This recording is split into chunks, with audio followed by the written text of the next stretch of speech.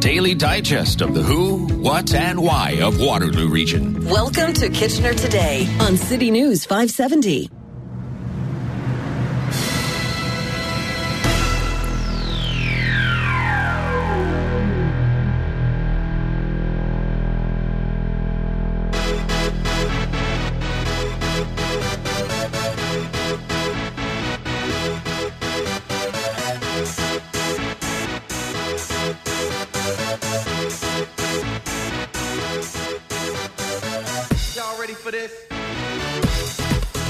All right, is this embarrassing or not?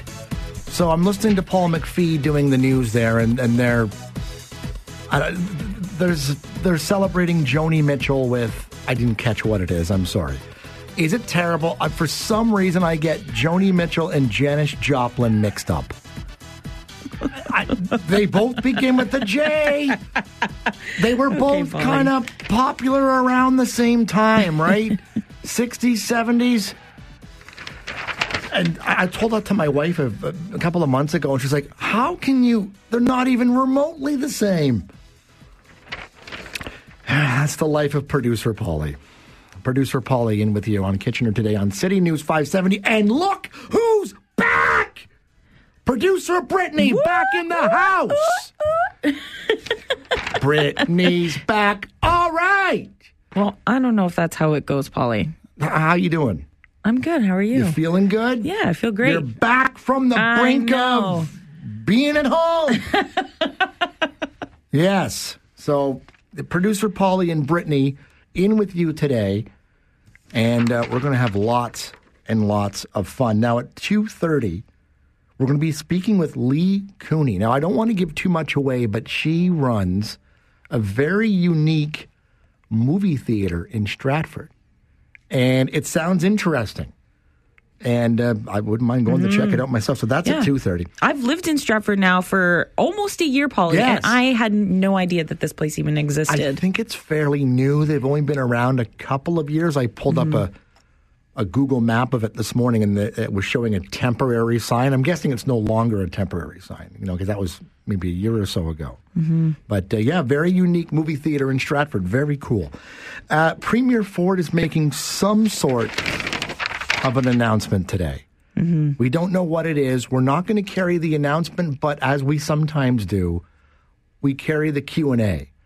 Because that's often the most interesting part. And Brittany, there was some story that broke this morning about some money that the Ford government may have been in possession of that maybe could have been used. Some people feel it could have been something used. along the lines of $5.5 billion in federal funding.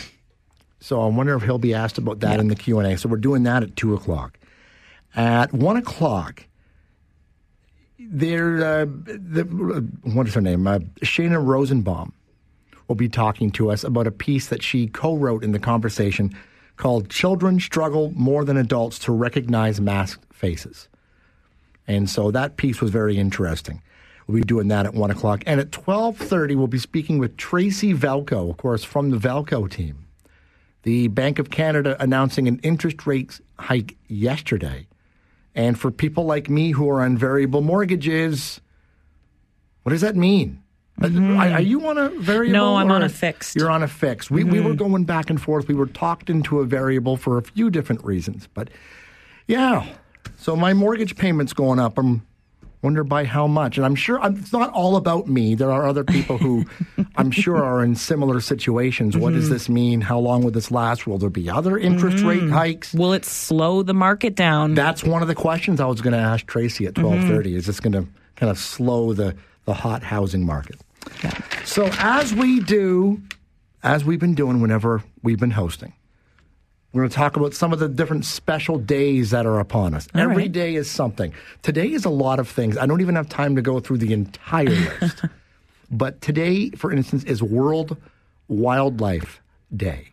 Okay. So the world is full of amazing creatures from every possible medium.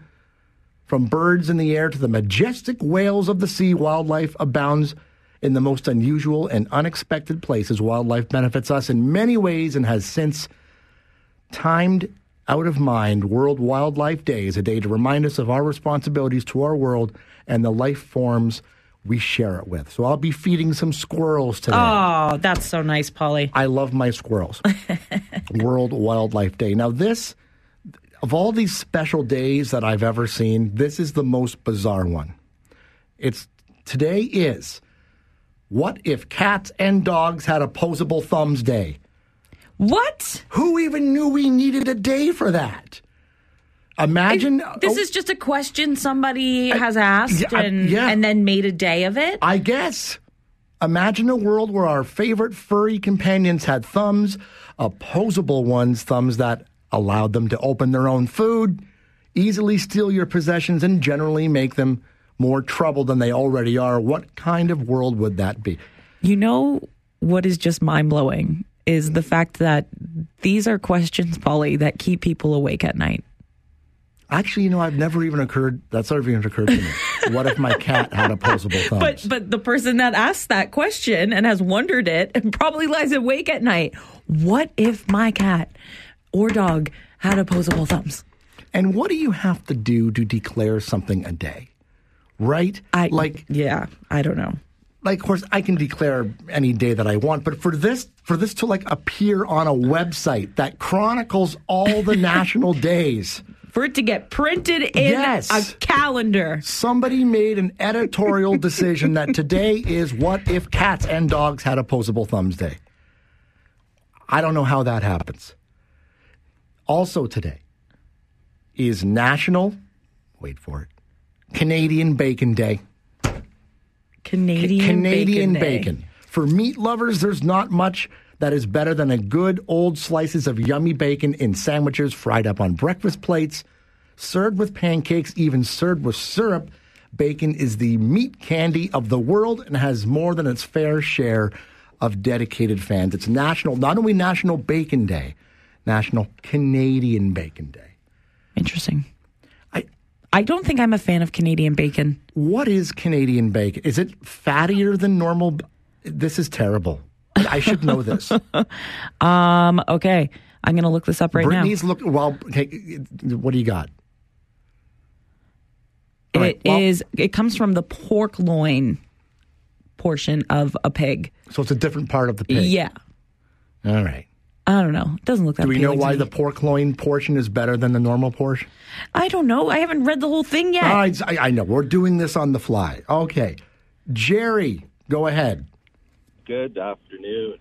Actually, I think, don't correct me if I'm wrong, I think Canadian bacon is also known as female bacon. Okay, I was wondering if they were one and the same. Okay. I think it's, I could be wrong, but to back it up when you were talking about the cats, my mother's actually had 2 cats in her life with thumbs, opposable thumbs. I think it's called polydactyl. Okay.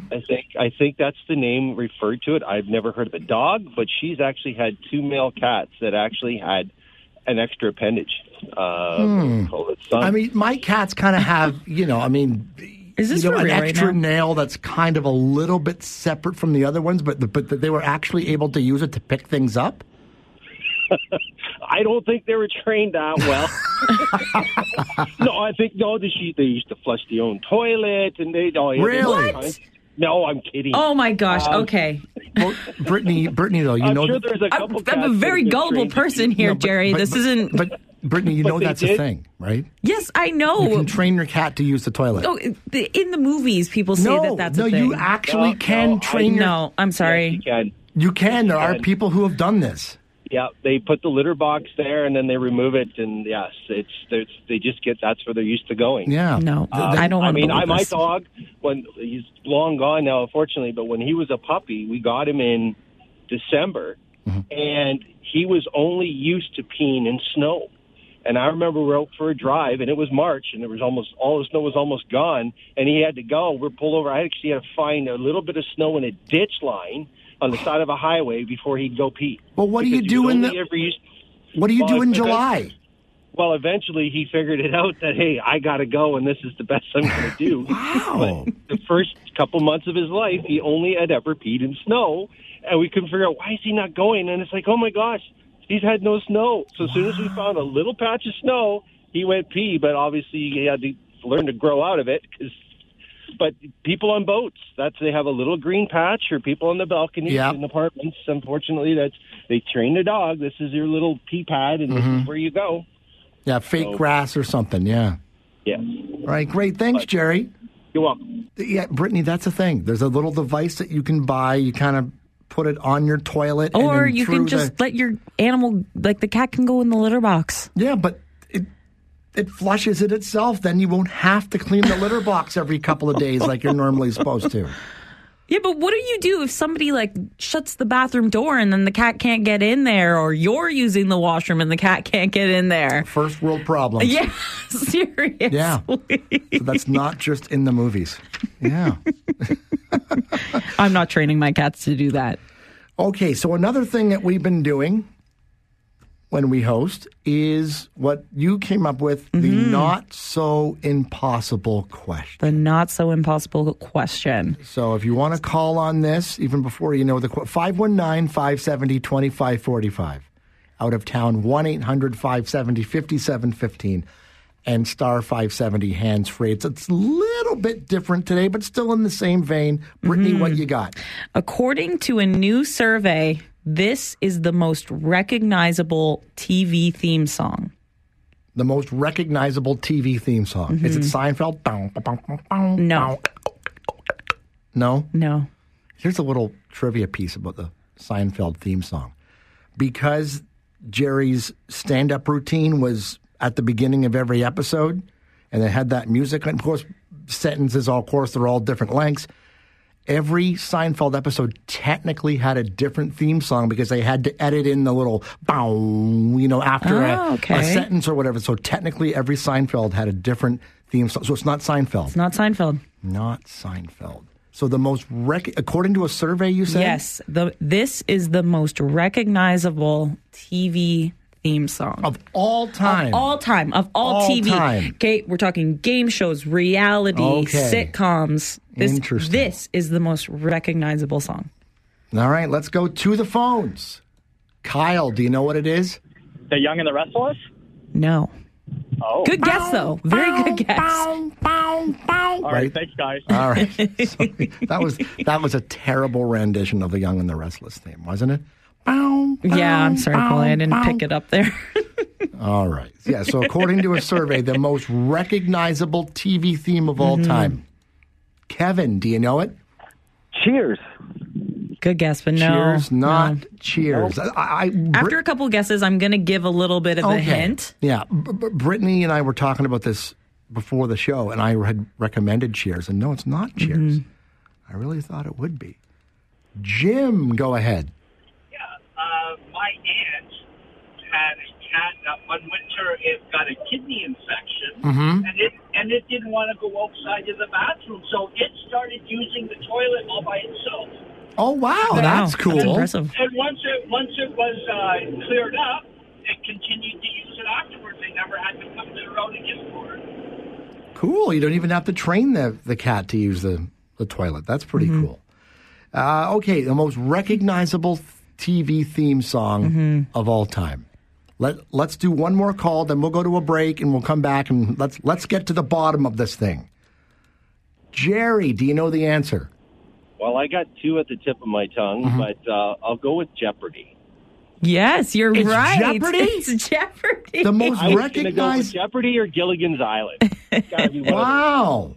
All right. Way to go, Jeopardy. Now, there's no prize. All you get is just bragging rights. Bragging rights to your friends for the rest of the day. Yeah, more stupid trivia. All right. Cool. Thanks, Jerry. All right. So, do we have another one? Yeah, we can go to? I have another question. Let's go to another. Let's put out the question, then we'll go to a break and we'll get some answers. What do you got? All right. What is the third best-selling chocolate bar in the world? The third best. The third. So I'm going to give you a hint. The first two. The first is Snickers, and the second is Reese. After that, what is the third best? Hold on.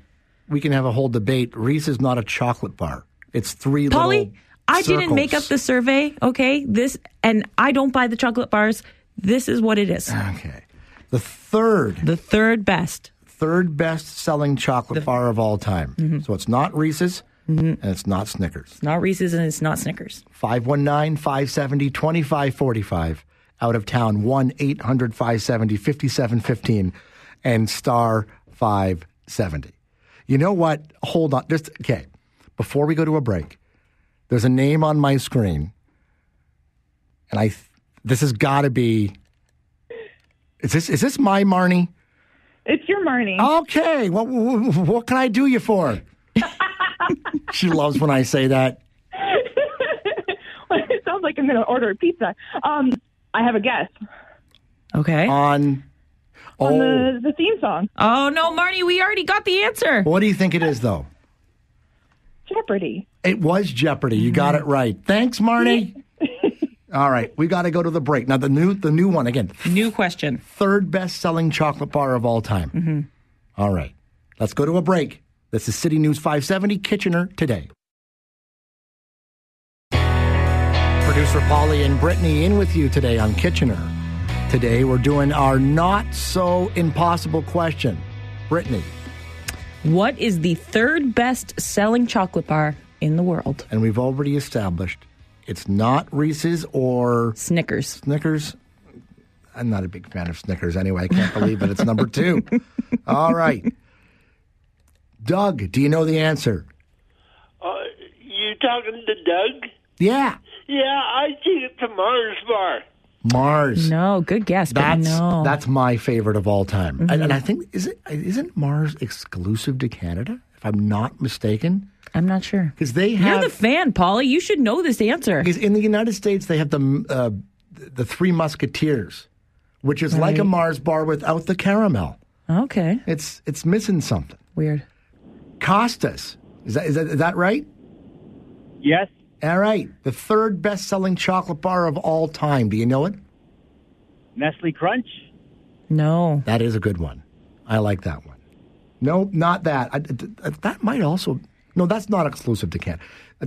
I got a little fascination with chocolate bars. And whenever I go down to the United States, I always make a sense of getting one that I can't get in Canada just because. See. Just because. Just got to check it out. And even chocolate bars that you can get in Canada and the United States, my understanding is the taste is a little bit different. Yeah, sometimes they're different. Canadians have a sweeter tooth than Americans, so the recipe is slightly different. Mark, do you know the answer? Yes, I do. It's actually Brittany's favorite. Okay. Coffee Crisp. Oh, no. Mark. That's the worst one out there, and it's definitely not the third best-selling one. Mark is a longtime listener of this station, and that he proved it because he knew that would get under Brittany's skin. The third best-selling chocolate bar of all time. Ian, do you know it? A couple things. Yes, I believe it's probably the Aero bar. Aero? No. Good guess, but no. Okay. Really? And as to the Mars, I believe it is actually exclusive to Canada. That's what I thought. I lived in California for 6 years, and they did not have it. And then a follow-up question for your next question should be, what is the most popular chip flavor in Canada? I would guess ketchup because that's exclusive to Canada. Is it? Incorrect. Incorrect. What is it? All dressed. All dressed? Really? Oh, all And it dressed was is really marketed good. in the United States as the number one flavor in Canada. And that's how they sold it there when they brought it as an exclusive. I didn't know that. So they market it in the United States as Canada's number one chips. Come and buy it in America. Okay. Let's do at least one more here. The third best-selling chocolate bar of all time. David, you're on the air. Go ahead. All right, I'll say it's Kit Kat. No. Oh, Good one, though. I'm surprised, actually, no, that not this Kit beat Kat. out Kit Kat. Brittany, do you have a whole list there, or you just have the top three, or what? Yeah, I just have the top All three. right. I'd be curious. I'm sure Kit Kat has to be on the top 10. Let's do one more, and then we'll reveal the answer. Jerry, go ahead. I'm kind of like Kyle today. I'm bored. I'm going to guess the Toblerone. You're right. What? No, wait, no. Jerry, did you look this up? You got Are our you first kidding answer, me? too. No, well, see, the thing is, like you guys have been talking, I've been thinking all these chocolate bars can't be exclusive to Canada. What is exclusive to Canada? What's a worldwide? And you just start, I'm thinking Toblerone is sold almost worldwide. So you just kind of got to figure the math. But I do believe they did sell the Three Musketeers here in Canada for a while. I don't know if it's still being sold. Yeah. But I am familiar. I think it is sold in Canada still. But I just went. But you're right. There's exclusive stuff to Canada. What Right. is, what isn't. Yeah. So, and that's what we're used to. So I was thinking maybe the Babe Ruth, or something like that. But then I thought the Toblerone. He got it. I The never would have guessed that. Oh, that's one of my favorites, the Toblerone. I miss when Swiss... I only ever buy it around Christmas, though. Yeah, I miss when Swiss Chalet used to give away the Toblerone as part of their festive special. Yeah, now they do the Lindor chocolates, which are great, but I miss the Toblerone. Mm-hmm. But that's nostalgia for you. All right, time for the news. We'll be back right after this on City News 570.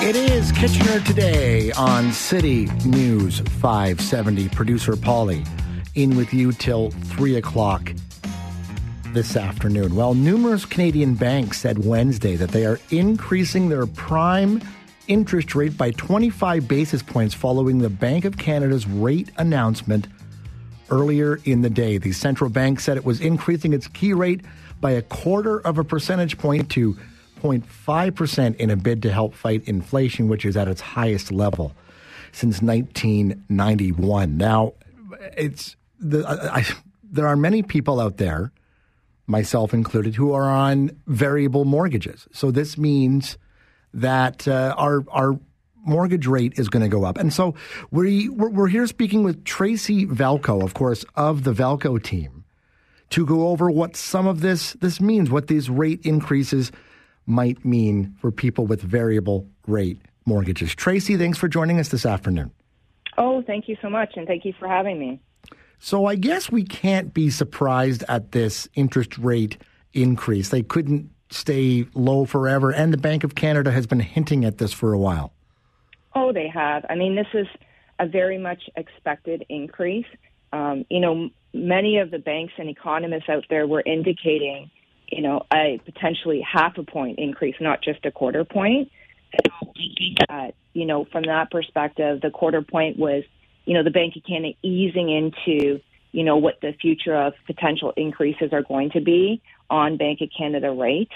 I think there's a lot of factors in the economy is a reason why they're very slow and steady at making these increases, and to see if the market can sustain it. I mean, we've got a lot of underlying factors when we've got such a lack of inventory in the housing supply, not just in our community, but across Canada. And so we're seeing values of homes increasing double digits consistently over the last, it has to be at least the last, 18 months consistently, even during a pandemic, which is, who would have thought this would have been at this point. So affordability for Canadians is definitely challenging. First-time home buyers, what they're looking at to purchase a home is a different spectrum of that type of home. Now we're looking at condos. We're looking at, potential co-signers, parents, qualifying for these mortgages. So interest rates and bank prime, yes, have gone up, but it's slow and steady, and that's where it's really having that conversation with clients and letting people know that not to panic on this. Like, the difference, to your point, you're in a variable rate mortgage, to put it in perspective, for every $100,000 of your mortgage balance, with this increase of this 0.25% in Bank of Canada, your payment will change by $12. So, yeah, it's there. I mean, it is. But it's not significant enough where, it could really impact a lot of people's budgets at this time, right? Now, do banks have to increase their rates? They always seem to follow the Bank of Canada's, announcements. Do they have to change their rate, and why do they always follow? How does that work? Well, it's an interesting question. And, I've been in this industry for over 20 years, and it's been where they do follow the Bank of Canada announcements, because they have to follow it from a profitability and cost perspective for them as well when offering a variable rate mortgage. But we have found, it was about 4 years ago when one of the banks out in the marketplace didn't change it at the same time. They actually increased it even higher than where the Bank of Canada rate is. And then we saw after that type of policy change. We saw some of the banks where they wait. They eventually will increase it, but they may wait a couple of weeks. They may wait a month and see who follows first, and then the other banks will follow. And that typically we see that if we see an increase in bank prime on a steadily basis. There's 8 times that the Bank of Canada meets. They do sometimes have interim meetings, which we saw, especially like when the pandemic hit. We had 3 decreases in between a lot of the actual meetings. So when the banks see a increase in bank prime consistently, they may potentially hold off on increasing bank prime for a certain period of time, but they all follow suit and they have to. I mean, it's just from a cost of profit and from their perspective, their balance sheet, they have to increase it. So, I mean, we saw that yesterday. All the banks were sending out notifications and they're increasing bank prime. But one thing to note for anybody in variable rate, it does take effect for the following month. Right. Yeah, I was going to ask about that because our next mortgage payment comes out tomorrow. I'm like, but we still have a few weeks before this takes effect. Yeah, it does. That's right. So you have some grace time. They will send you notification. Typically, the banks and financial institutions will send you notice by email, by mail. If you have an online portal, you can go in. It may not show right now, so don't panic, but usually it takes probably about 2 weeks to be able to put that notification in, and you'll see it be effective for your next payment. But there's lots of ways to mitigate with that payment fluctuation. With most people that are getting variable rate mortgages, there's a lot of conversation out there by mortgage professionals that talk about increasing your payment from the beginning as if you were paying on a fixed rate. So just in case we see these increases or decreases, your payment's slightly higher so you don't actually see that increase in your payment because you're already making a higher payment than what's expected on that variable rate. So there's lots of great strategies out there in a variable. It is a really great product. And, we've had so much success in this product in Canada on the variable rate. Millions of homeowners have paid thousands of dollars of interest off their mortgage and more principal because it traditionally is about 75 to 80 basis points lower than a fixed rate at any given time.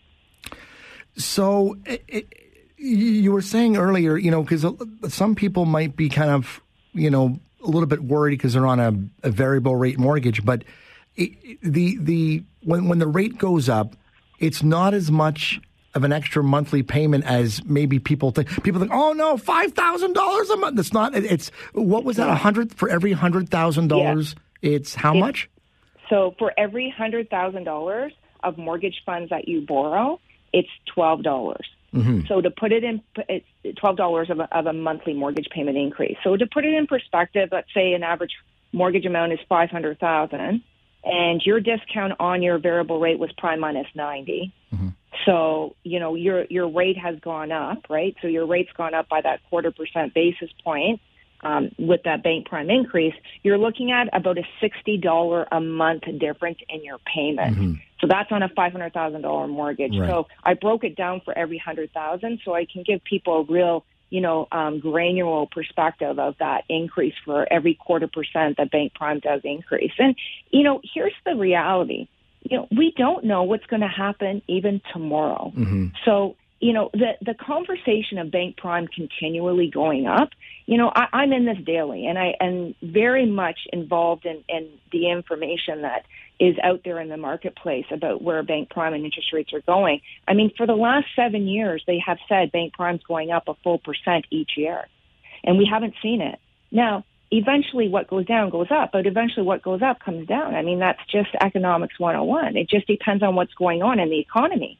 We have a lot of issues right now that are really, really, on the forefront of being slow and steady on these increases, or if at all going forward. Like, there is an expectation it's going to go up another quarter. The next time the Bank of Canada meets is in April. But, I mean, we have this now, unexpected, unfortunately, a war that's going between the Ukraine and Russia, and that's impeding supply and demand, and it's going to increase our inflation even further with consumer goods such as oil and gas, and that's going to put pressure on inflation. So our inflation right now is kind of artificially inflated because of certain circumstances and just coming out of COVID. Mm-hmm. So, the inflation typically is a driver of bank prime going up, but we're not really in a normal economy to understand this inflation and when it's going to level off. So I think we all have to kind of take a deep breath and really take a look at this month to month. And, the one thing I can recommend is continuously have conversation with your mortgage professional, making sure you understand the market and what things are so that you can make an educated decision if you go to lock into a fix. And if not, that you are constantly keeping up to date with any information that's being posted from your mortgage professional and also obviously online as well. So you said the next time the Bank of Canada meets in April. Any predictions on what you think might happen? Are they going to keep it steady, or maybe it's too early to even speculate at this point? Yeah, I mean, the speculation out there is they're going to increase it another quarter. The conversation I'm going to say today out there from the economists and a lot of the financial institutions is by the end of 2022, they're going to increase it in total another full percent, which will bring it very close to where it was prior to the pandemic. Because prior to the pandemic, bank prime was at 3.95%. Right now, we're currently at 2.7%. So if we go a full 1% as predicted, and it actually does happen, we'll be at 3.70. But people, majority of Canadians out there in a variable have a discount.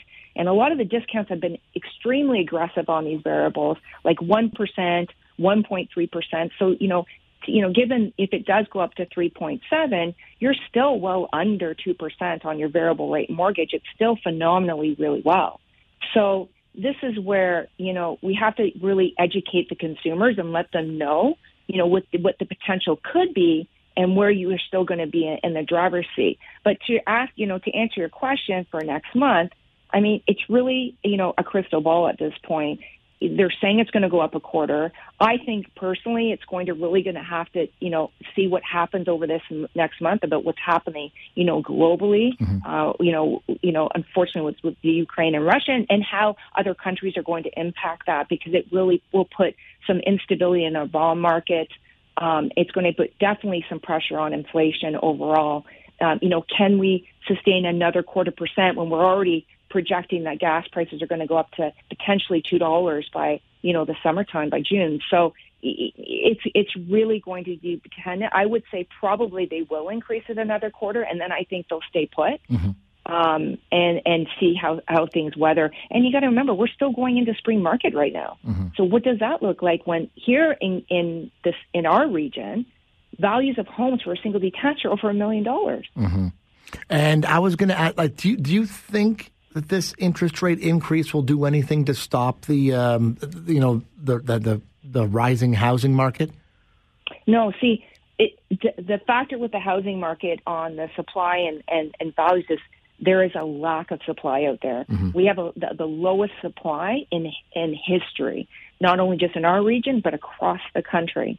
So, the issue is that so many people want to own a home. I mean, everybody does. It's a Canadian dream. But even more so now with this pandemic, people want their safe home. They want to have that picket fence. They want to have a bigger space if they can do it. And so there will still be that demand on the market. The 0.25% and let's say potentially, in total a 0.5 point by next month increase isn't going to be enough to be able to stop people wanting to look for homes. The problem is there's no supply. So the lack of supply and the amount of people putting offers on properties is going to continually increase values by double digits. And we've seen this consistently. We saw it last month, and we're seeing it this month.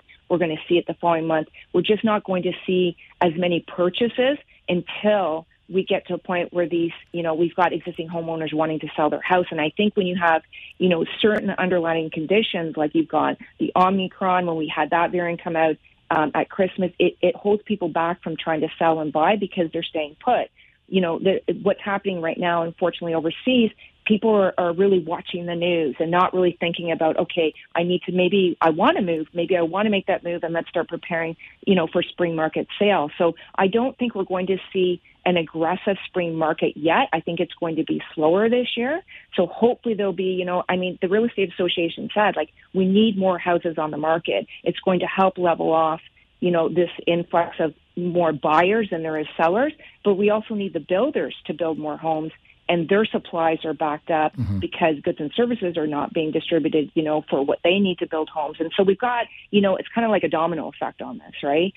We just need more homes. If we can build more homes, for more people coming into our community and, expanding, it's really going to help level off those homes. And I think values are going to continue this year.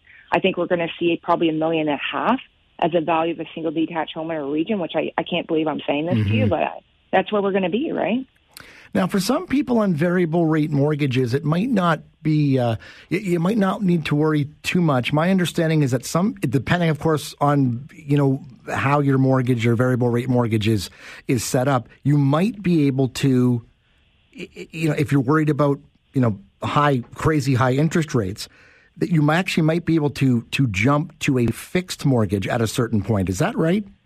Yeah, so the great thing that's with a variable is, and I always tell, our clients is you really are in the driver's seat with your mortgage, because the benefit of a variable is at any point, you have your conversation with your mortgage professional and you feel at that point you want to lock into a fixed rate, you can.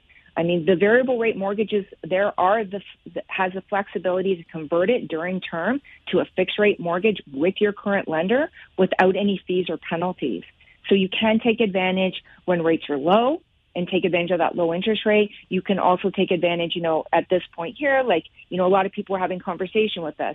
Do I want to wait this out? Do I, should I just lock in now and, then I've got peace of mind and not worry about where the market is? We take a look at where their financing is at. So, it gives people the flexibility of that door to always be able to lock in. And then you're set into a new term. So if you take a 5-year fixed rate, you're now got a new 5-year fixed rate and your variable rate is completed. And now you start a new term with the same lender and off you go, right? So I always say it's a great tool and a great strategy for people. The other benefit with a variable as well, too, is that let's say you end up selling your home and you move to the States, or you decide you don't want to be into home ownership anymore and you want to go rent. Your penalty traditionally on a variable is a much lower penalty than a fixed rate. So from a cost perspective, it's definitely a great product for people. It gives them a lot of flexibility for their life, right, and lifestyle. Tracy, thank you very much for your time this afternoon. Oh, you're welcome. Have a wonderful day. You too. Tracy Velko from the Velko team. And so when I saw this interest rate announcement yesterday, I was a little bit worried, but then I remembered back because my wife and I have lived in our current place for 5.5 years, almost coming up on 5.5 years. So we originally locked in under a fixed rate, and I can't remember the exact rate that we were paying, maybe 3.5%. I can't remember.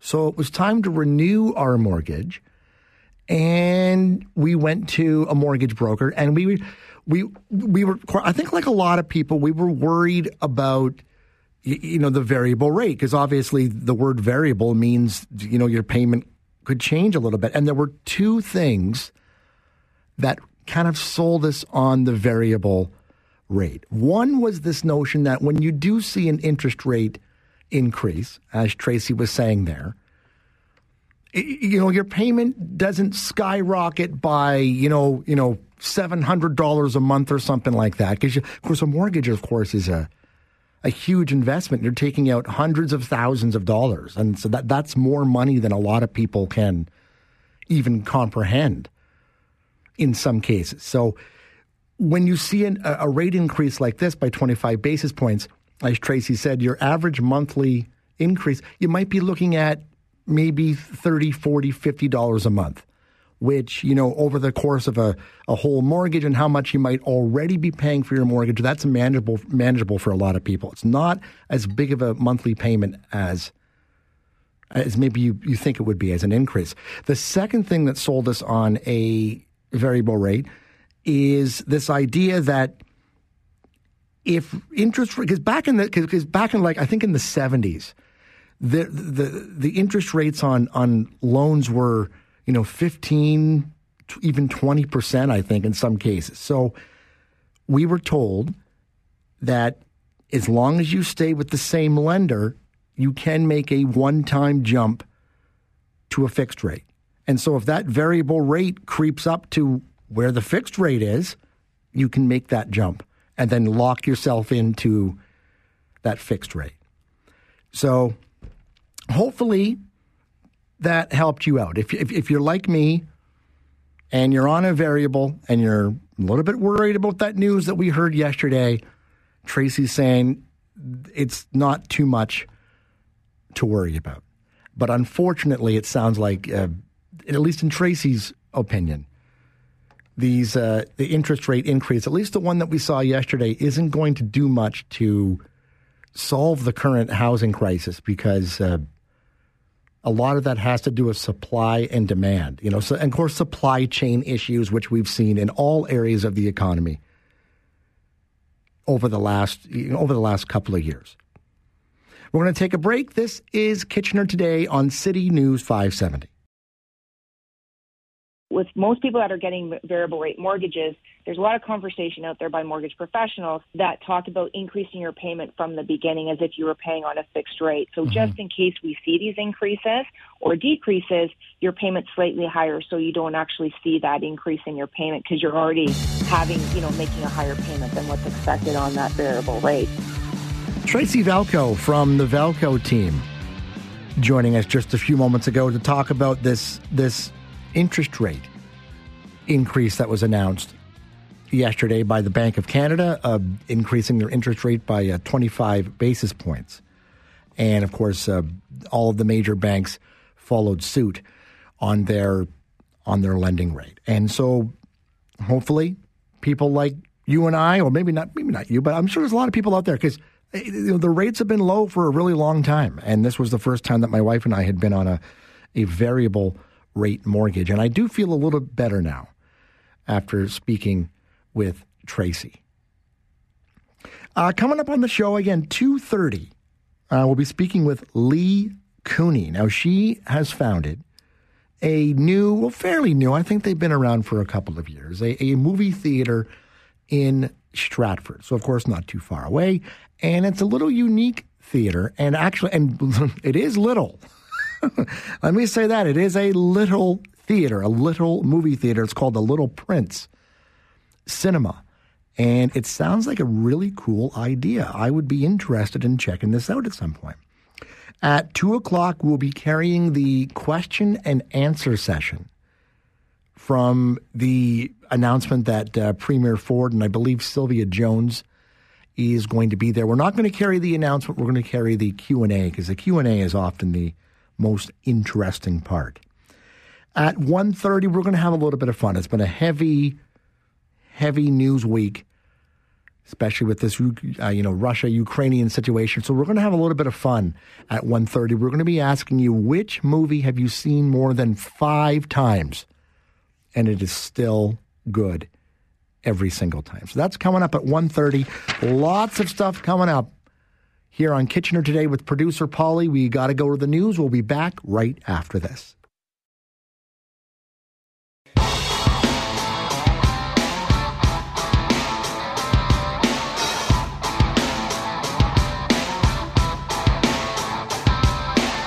Producer Polly in with you on Kitchener Today here on City News 570 until 3 o'clock this afternoon. A couple of weekends ago, I was visiting one of my favorite submarine shops, and a former coworker of mine works there, although I thought she worked there because I was under the understanding that she was no longer there, but I went into the submarine shop and ordered a sandwich. I'm like, that really looks like her.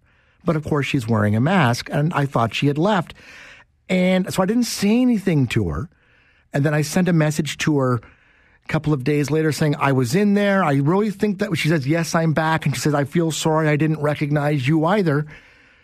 And, of course, we were both wearing masks. And sometimes it's difficult to, recognize faces. Well, there's a piece in The Conversation called Children Struggle More Than Adults to Recognize Masked Faces. And Shayna Rosenbaum is one of the authors of that piece. Shayna is a professor and York Research Chair of Psychology at York University and joins us this afternoon. Shayna, welcome to the show. Thank you very much for having me. Now, in your piece, you say that we usually rely on what is called holistic processing to identify human faces. What does that mean? So it means that unlike other types of objects, when we attempt to recognize a face, it's not just by individual features. Humans tend to recognize faces by processing the spatial relations amongst the features. So in that way, it's really the combination of the eyes, nose, and mouth and how they're spatially organized that allows us to recognize faces so easily, even from as early as infancy. Now, your research suggests that the fact that we can't see the whole face is changing the very nature of how faces are recognized. That's right. So what we actually found, and I think some of this, of course, is intuitive, is that when people are wearing face masks, of course, it's covering key regions of the face. But it's not just that we don't have access to seeing the nose and the mouth of the face. It's also seeing the relationship of the eyes with the nose and the mouth. And we know this because if we actually turn a face upside down, then we tend to look at the individual features. And we're much worse at recognizing faces, of course, if they're upside down. The reason is because it breaks up those spatial relations. But what we found is that when people are trying to recognize faces with masks, they're just as poor as when they're trying to recognize these upside down faces. Now, the inability to see the entirety of someone's face, of course, with us wearing masks over the last couple of years, this is especially particularly difficult for young children. Is that correct? Well, that seems to be the case. So the first work that we did, the first study that we actually conducted was with adults, young adults, and we found that young adults were actually quite poor at recognizing faces and were nearly at the level of individuals who have face recognition deficits. But then we decided to look at children because, of course, children are, they're I don't want to use the word faced, but of course they're faced with interacting with teachers and their classmates with masks on almost all day. And some of the teachers they hadn't even seen before, so without a mask, I should say. And so it was really, we wondered if children's brains, which we know are often more adaptable and plastic, if it's the case that maybe children will perform better than adults. But it turns out that they performed at least 5% worse than adults did in recognizing faces. Yeah. So your study's conclusions showed that children who completed the mass study showed a much lower ability to recognize faces, but adults weren't much better. Correct. So adults are not much better. And unfortunately for us, it seems as though even when adults have had a year of experience with recognizing masked faces, they don't really improve. So we actually have a follow-up study showing this, which is currently under review. Now, children rely more on those facial features than adults do. Is that right? It's not clear. It seems as though children still tend to rely on the spatial relations amongst the features, just like adults do. They might be able to adapt by relying on other types of cues like external features, so the hair, which actually we did not present in our studies, hats, body posture, biological motion. And so it could be that children will in fact improve over time. And we just don't know this yet, but that would be one of our predictions. Now, how would this affect children's ability to form social relationships? It's a very good question. And, you know, we really don't know. We're hoping that other groups and hopefully we will conduct some research in this area. But we, of course, know that it's critical to be able to recognize faces and see facial features in order to gain information about someone else's emotional reaction and even to read lips while we're listening to their voice. So just to communicate with other people. So it's really difficult to predict exactly how things will play out in terms of the formation and maintenance of social relations amongst young children who are exposed to masked faces. We assume that there must be some negative effects, but hopefully children will be able to overcome the masks and be able to find other ways of engaging with others socially. Now, it's very important for newborns particularly to be able to see faces. It's an important part of their development. Are you worried that the inability that we've seen over the last couple of years with newborns not seeing faces, could this have long-term impacts for those individuals, do you think? It's possible. I mean, we do know that newborns, of course, are exposed to family members' faces, their mothers, their fathers. children around them in their household without masks.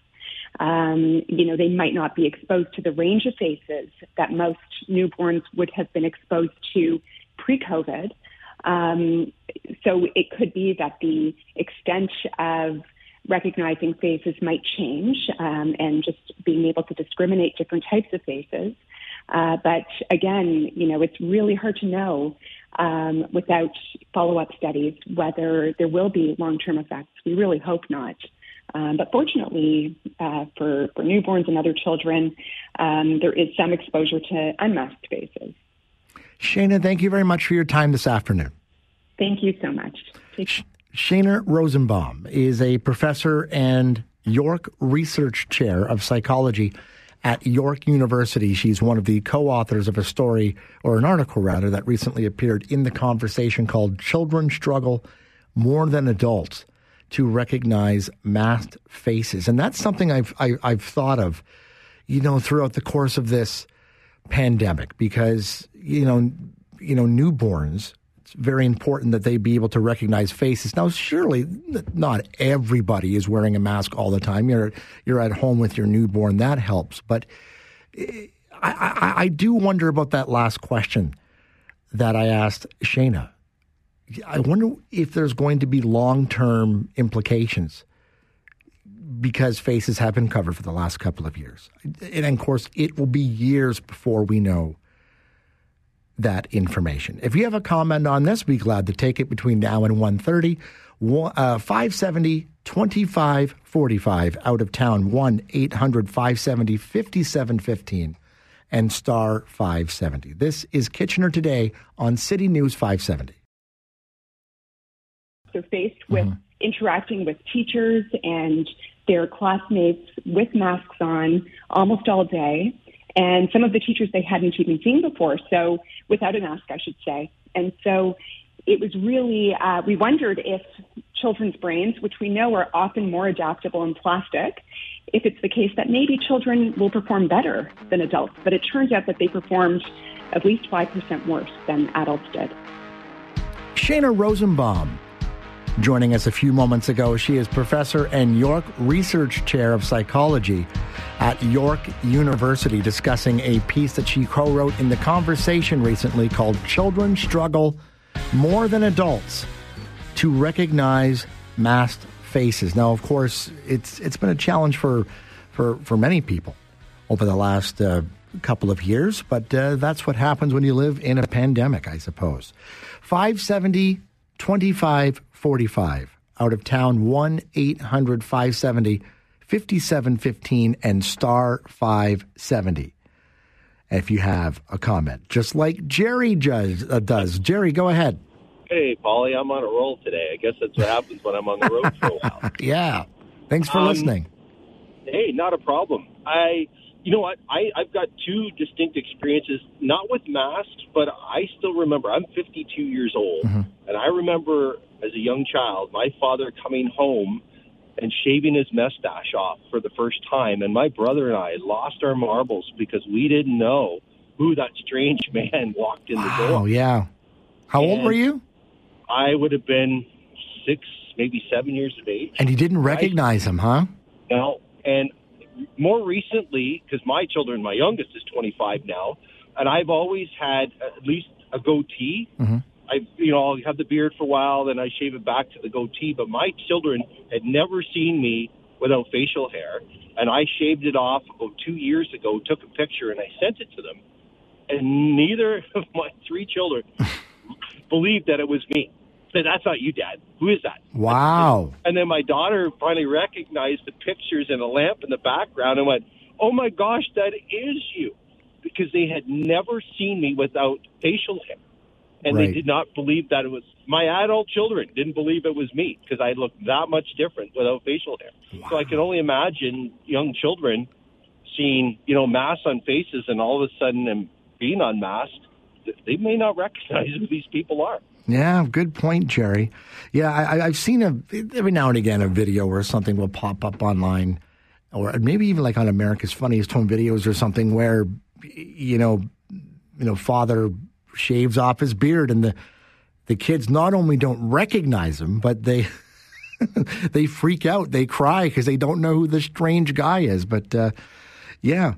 519-570-2545, out of town, 1-800-570-5715, and star 570. I started this segment talking about not sure if I recognized someone I knew who was working at a submarine store in town a couple of weeks ago. And because I thought she had left, right? Because she was there at the store for a few years. She had left, and then I didn't know that she had come back. So I came into the store, and I'm like, that really looks like her, but I'm not sure because she told me she left. And it's funny because she served me, and, I gave my name for the order and everything. And I'm chatting with her online a couple of days later. I said, are you back at the sub store? Because I thought you had said, yeah, I'm back part-time. And he said, I'm sorry, I didn't even recognize you. So kind of an awkward situation, but that's what happens sometimes. 519-570-2545, out of town, 1-800-570-5715, and star 570. Coming up at 1:30, start thinking about this.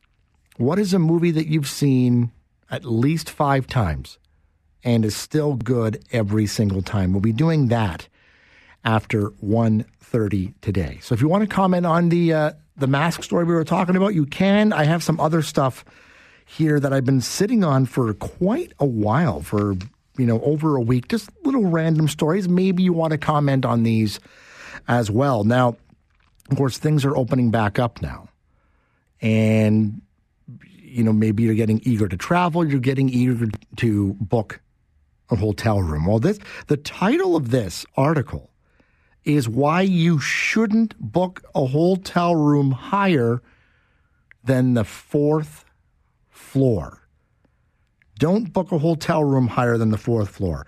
While nabbing a hotel room at a high floor with a beautiful view may sound like a great idea, one travel expert is advising against it for a very practical reason. Travel risk expert Lloyd Figgins shares that one of the most important things to think about when staying in a hotel is risk of fire. I've honestly never thought of that. And what floor you are on could be a matter of life and death. Quote, when you arrive in a hotel, you're in an unfamiliar environment, which you think is safe, he says, but the problem is that if the fire alarm were to go off, what do you do next? Now, of course, they have on the back of the door, they always have the fire escape map, but how many of us look at the fire escape map? I'll be honest, sometimes I do look at it, you never know. Just in case something happens, here's the nearest exit. Well, Figgins says that guests should actually walk the fire route. So not just look at the map, actually walk the fire route once they get to the hotel, and is also count the doors to the escape. He also advises against booking any room above the 4th floor, but not below the 2nd. So that's very specific.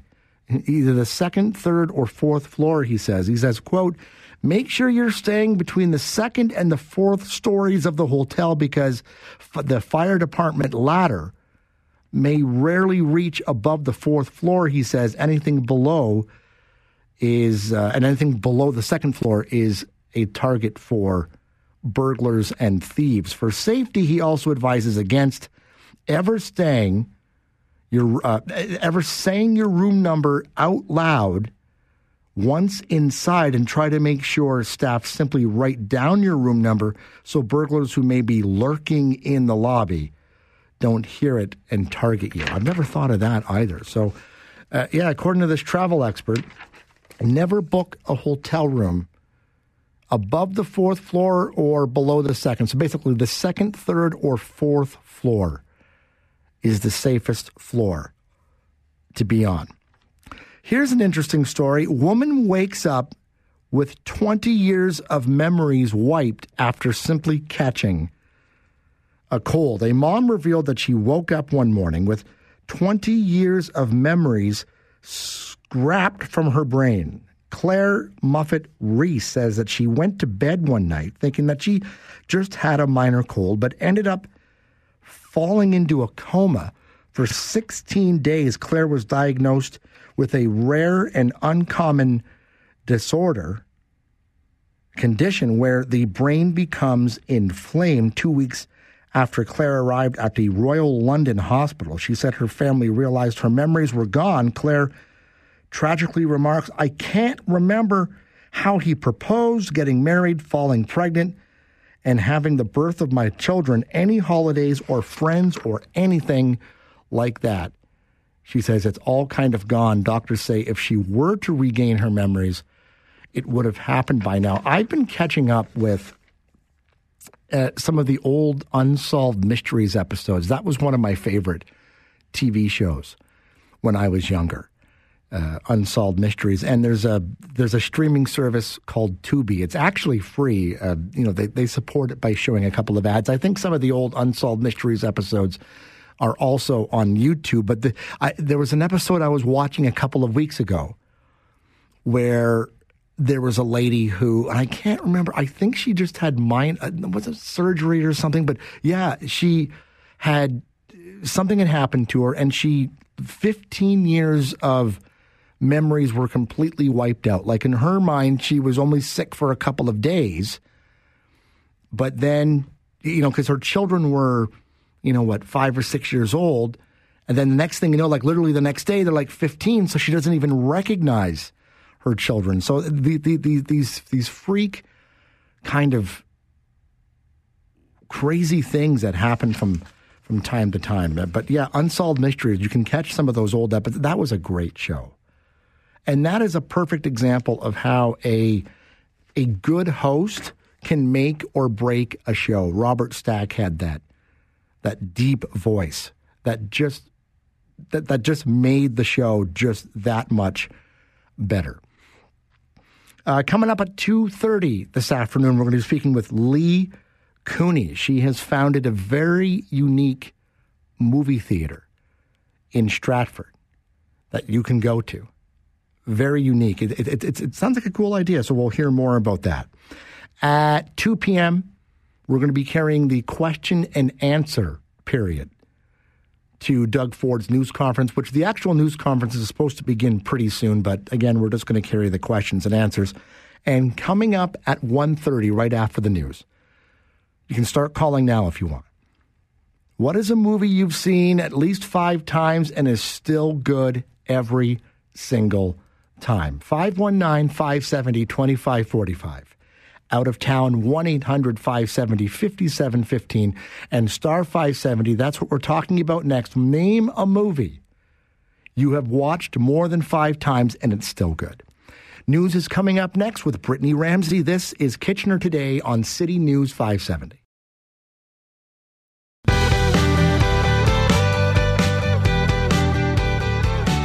Producer Polly in with you until 3 o'clock today on Kitchener Today. Now, it's been a pretty crazy week of news the last week. We've all been dealing with a lot of, really heavy stuff, especially, the Russian-Ukrainian situation. So we're going to lighten it up a little bit here for the next half hour. We're going to have some fun. And we're asking you, what is a movie you've seen at least 5 times and is still good every single time? 1-800-570-5715.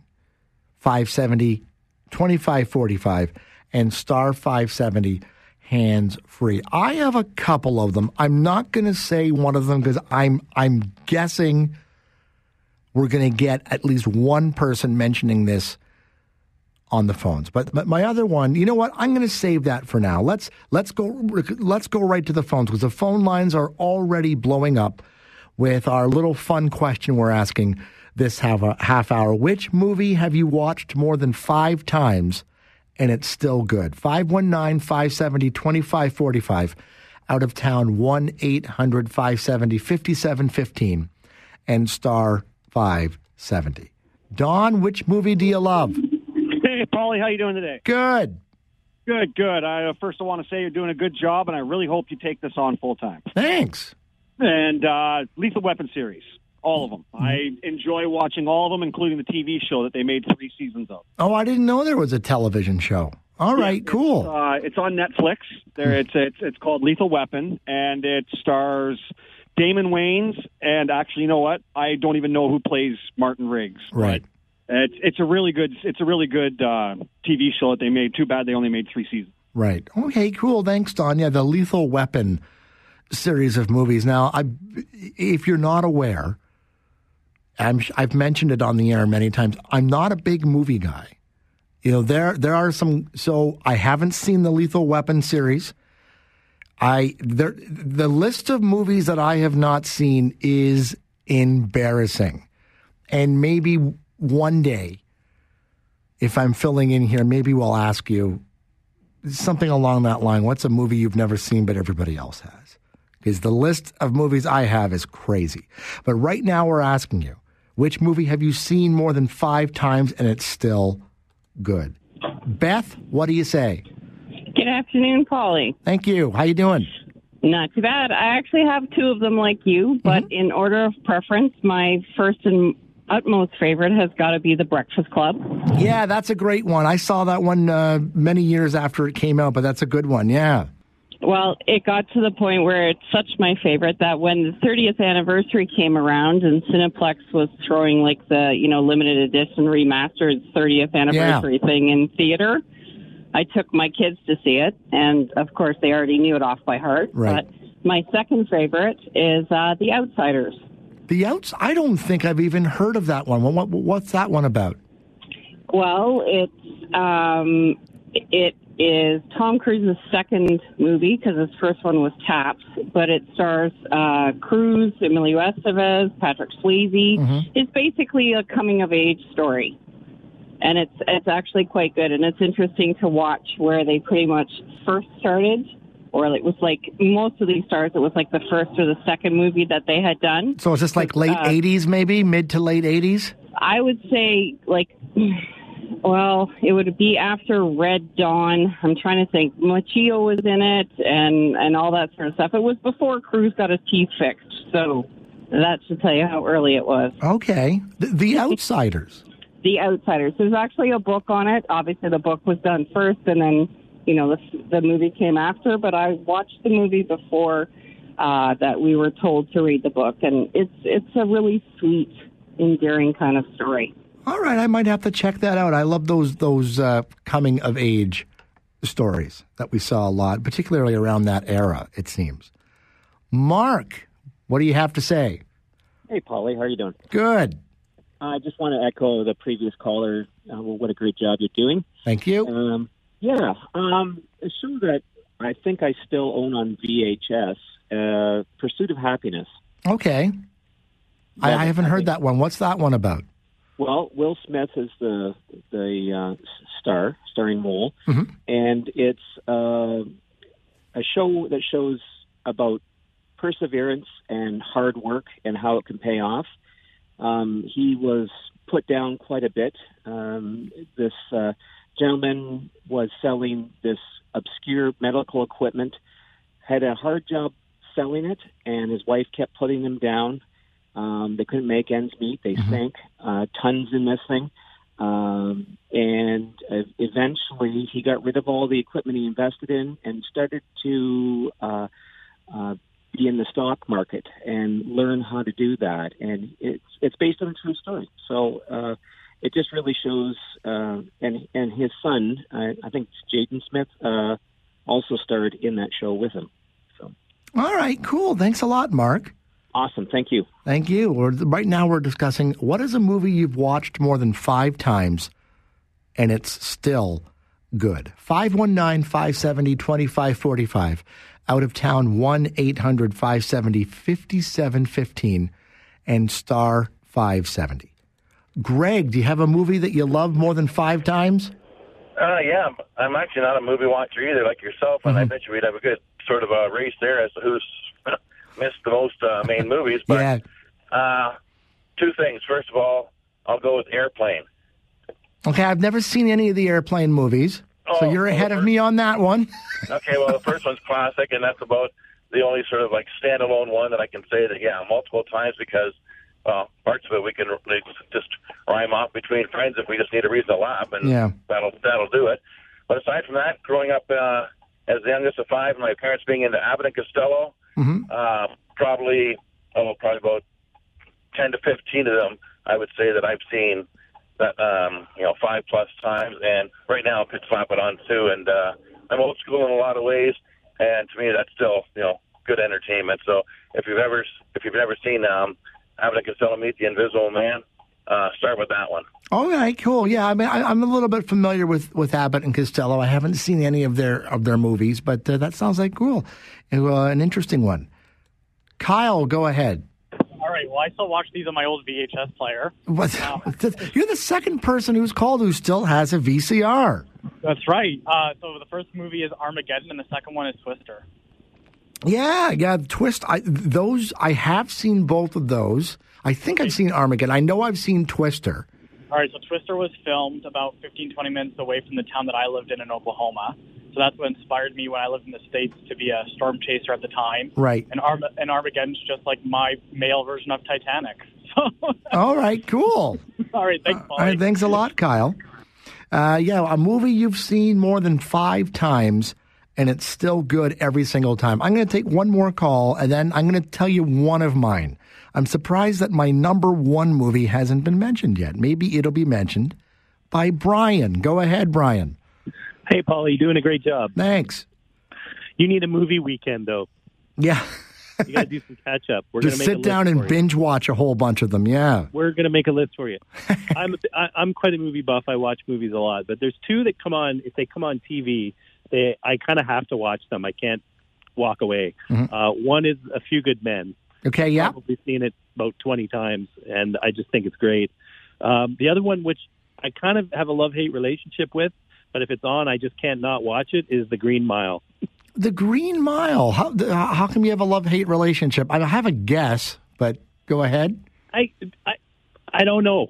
I can't even answer that. Okay. But I just know when it's on, I'll definitely watch it, but I don't know. I just kind of have it's well done. It's not as good as the book. I think there's some cheesiness to it, but it's definitely, I don't know, just kind of get hooked on it and can't turn away. All right, cool. Thanks, Brian. Yeah, we're talking about which movie have you watched more than 5 times and it's still good. 519-570-2545. Out of town, 1-800-570-5715 and hands-free at star 570. So one of mine is a comedy film. And so I'm a big fan of Chris Farley, of course, the now late Chris Farley. And so one of my favorite comedy movies of all time is Tommy Boy. And, so Chris Farley and David Spade are great together. I'm not normally a fan of a lot of the physical humor. There is some physical humor in that film. But, Tommy Boy with Chris Farley and David Spade. And then there was I guess, I don't know if you can't call it a sequel technically, because I think a sequel would, you have all of the same characters. But there was another movie that came out a couple of years later. I guess you kind of a loose sequel because it also starred Chris Farley and David Spade.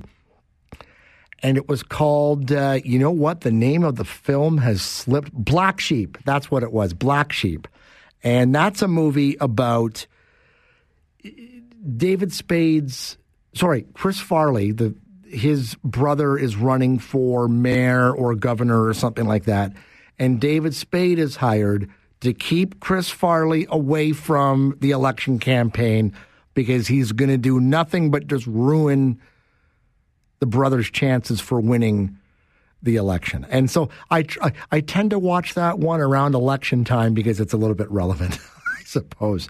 A little underrated, not as good as Tommy Boy, but Chris Farley and David Spade were always great together. What is a movie you've seen more than 5 times and it's still good? Gary?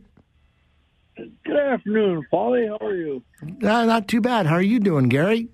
I'm doing great. I have 2, actually. One is Dances with Wolves. I just watched the other day again. Mm-hmm. Great movie. And Gran Torino. Okay, I've never heard of Gran Torino. What's that one about? Well, you'll have to watch it, but I don't want to tell you about it. You just have to watch it. It has Jeepers, who is it? Clint Eastwood, I think, is starring in that one, I think. All right, cool. But you'll have to watch it. It's really good. It's actually can be a little bit of a tearjerker. Ah, all right. Good to know. Thanks for the warning, Gary. Sam, go ahead.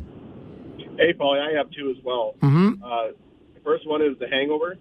Yeah, that's a funny movie. I have seen that one. That's one of the two movies I've ever seen. Yeah. And the other one? Conjuring. Sorry, say it again. You cut out. Oh, sorry. The Conjuring. The Conjuring. Yeah, okay. I've never heard of that one. What's that one about? What's the plot there? It's a horror movie about these two people. It's actually based on actual events. And they have to survive like a whole bunch of haunted houses and stuff like that. Mm-hmm. Really neat. All right, cool. I'm not a big fan of horror films, but every now and again the mood strikes me. Maybe I'll check that one out. Is this Paulette? Yes, it is. Okay, and what's a movie you've seen more than 5 times and is still good? Our favorite one is 12 Angry Men, the 1957 version, Mm-hmm. with George C. Scott and Lee J. Cobb, Henry Fonda, a lot of good stars. Mm-hmm. Are you familiar with it? No, I don't know if I've ever heard of it. It's a group of jurors, 12 men. They're in one room. It all takes place in one room, and it's all the different emotions and the accusations, etc. It's just a very intense movie, but it's just wonderful. The acting is just amazing. All right, cool. And another favorite one is The Princess Bride. Oh, that's, inconceivable. That's right. I love that one.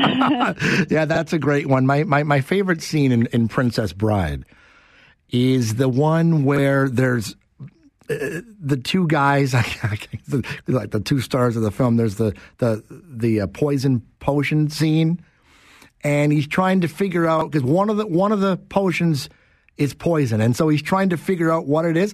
Well, you wouldn't put the poison in front of me, but that's what you would want me to think. So you obviously put it in front of you. And yeah, I'm not going to. If you've never seen The Princess Bride, it's a really great movie. I remember The Princess Bride.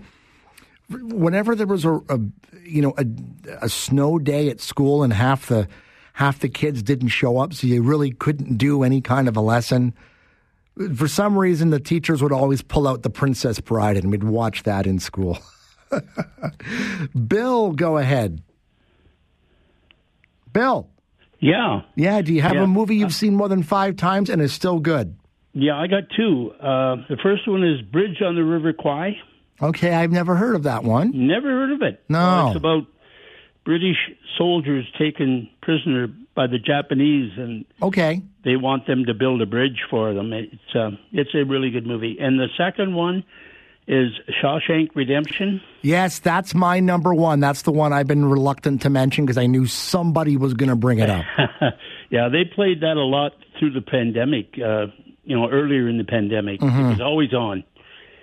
Yeah, it's always on a couple of the different movie channels. I don't know if it's AMC or whatever. Yeah, The Shawshank Redemption is my number one film that no matter how many times I see it, it's still good. And, if I'm having a bad day or a bad week, I'll put that film on and I'm able to just kind of forget all my problems for a couple of hours. The Shawshank Redemption, that is my number one film that I've seen multiple times, and it's still good. And going back to our earlier caller, I think it was Brian was mentioning The Green Mile, and I was wondering because The Green Mile seemed to be very similar to The Shawshank Redemption. In fact, I think some of the same producers might actually have been involved in that film, which is why it had a very similar feel, and maybe even the plot was similar. But the Green Mile to me seemed to be very similar to the Shawshank Redemption, except with kind of a paranormal element to it.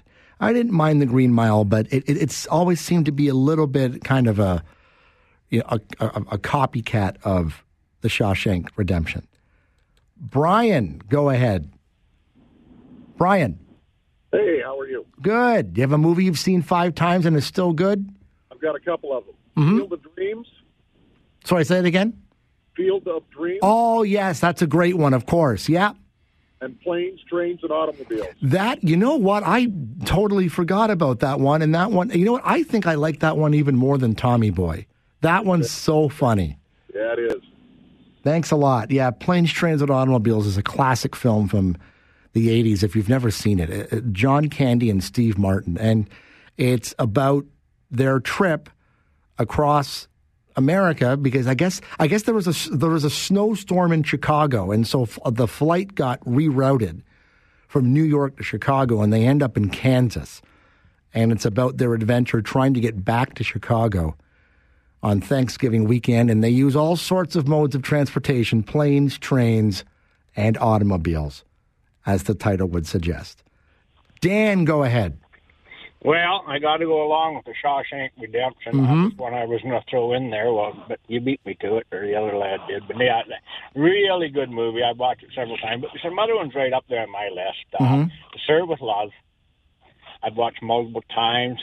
On the other side of things, Julia Roberts, Aaron Brockovich, tremendous movie, I thought. Yeah, I've never seen Aaron Brockovich. It's one of those, I know it's based on a true story. It's one of the ones I've always wanted to see. It's on my short list. Well, shorten your list up and go to the movies. Thanks, Dan. Thanks a lot. Yeah, as I said at the beginning of the segment, I'm not a big movie guy, but I guess I easy to change that, I guess. Mike, go ahead. Hey, Paulie, how you doing? You're doing a fine job, Paulie. Thanks a lot, Mike. I got two of them, The Untouchables. Okay, yeah, I've never seen that one, yeah? Oh, that's a great one. And Jaws. I've seen bits and pieces. I don't think I've, so to speak, it's because it used to be on television all the time. It was on the other night there, a couple of nights ago. Oh, it's still on, eh? Yeah, but The Untouchables, Paulie, you got to see that with Sean Connery and Kevin. That's a really good one. Cool. Thanks, Mike. Jason, go ahead. Paulie, having an 8-year-old and a 3-year-old, both daughters, I can tell you what movies I've watched 5 times in the last 2 weeks. Oh, wow. And Encanto. But Black Sheep was the other one by Farley and Spade. I don't know if anybody mentioned that. Yeah. That was kind of the sequel, even though technically it wasn't a sequel. It's very underrated. It's very funny. Not as good as Tommy Boy. No, definitely not. My two, Goodfellas and Castaway. Something about those, I just drop everything, and I'm mesmerized by Tom Hanks for 2 hours, just not really doing anything and not talking. Yeah, I think, have I seen Goodfellas? De Niro, and that's a great movie. And Joe Pesci, and fantastic. I think I have. There's 2 movies in that era. I think they both might be Joe Pesci movies that I get mixed up. One I've seen and one I haven't. You got Casino, Donnie Brasco, and Goodfellas, all within the same kind of time frame. Yeah, maybe I have seen Goodfellas. All right, cool. Thanks, Jason. Thanks. Oh, sorry, I cut you off there. Itchy trigger finger, lots of calls to get to. Terry, go ahead.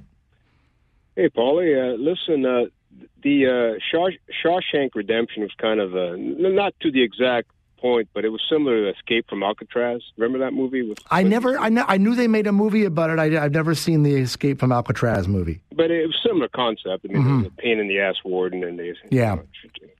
So anyway, the 2 that come to mind is the original Planet of the Apes, the one from back in '68 with Charlton Heston. Yeah. And the Dirty Harry movie, the first one, the very first one out of the 5, I guess. But right. The first was the best, and that one I could watch over and over and over. Those are the 2, Paulie. Okay. All right, cool. Thanks, Terry.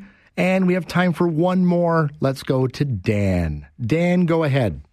Hi, Paulie. Just want to say you guys are doing a great job. Thank you.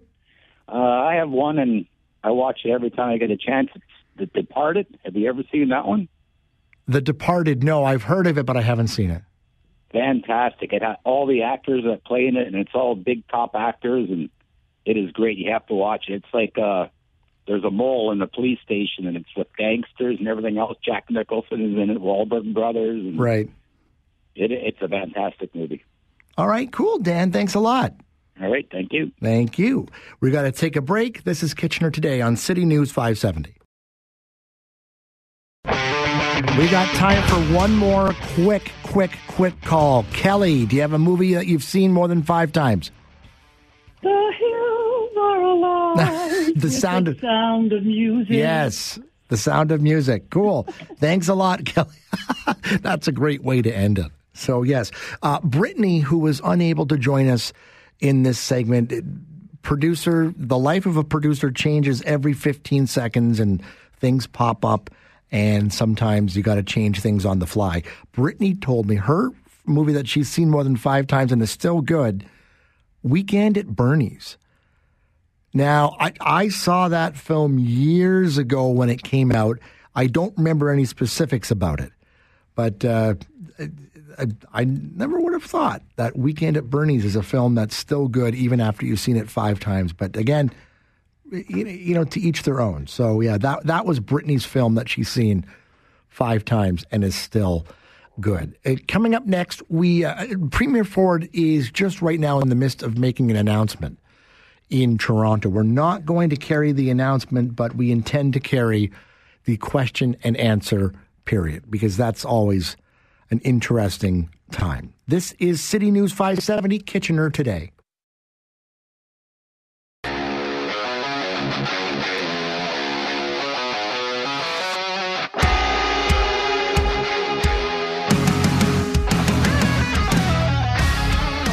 Producer Paulie, that's me, in with you on Kitchener Today. My wife gets a kick when I when I say that. I go, Producer Paulie, that's me, and she said I should get a sound effect of Super Mario. Is it from the video game? That's me, I'm Mario. Anyway, Kitchener Today on City News 570. Producer Paulie in with you this afternoon. Coming up at 2:30. We'll be speaking with Lee Cooney. She is the founder, co-creator of a movie theater in Stratford, which is a little different than maybe any movie theater you've ever been to. And it sounds like an interesting concept.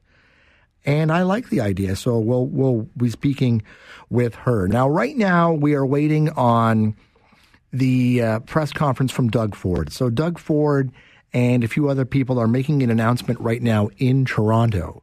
That announcement is still in the process of happening, and we'd like to bring you the question and answer period. So let's do this. Let's take a break, get that out of the way, and then we'll come back with the question and answer portion of that news conference. This is Kitchener Today on City News 570.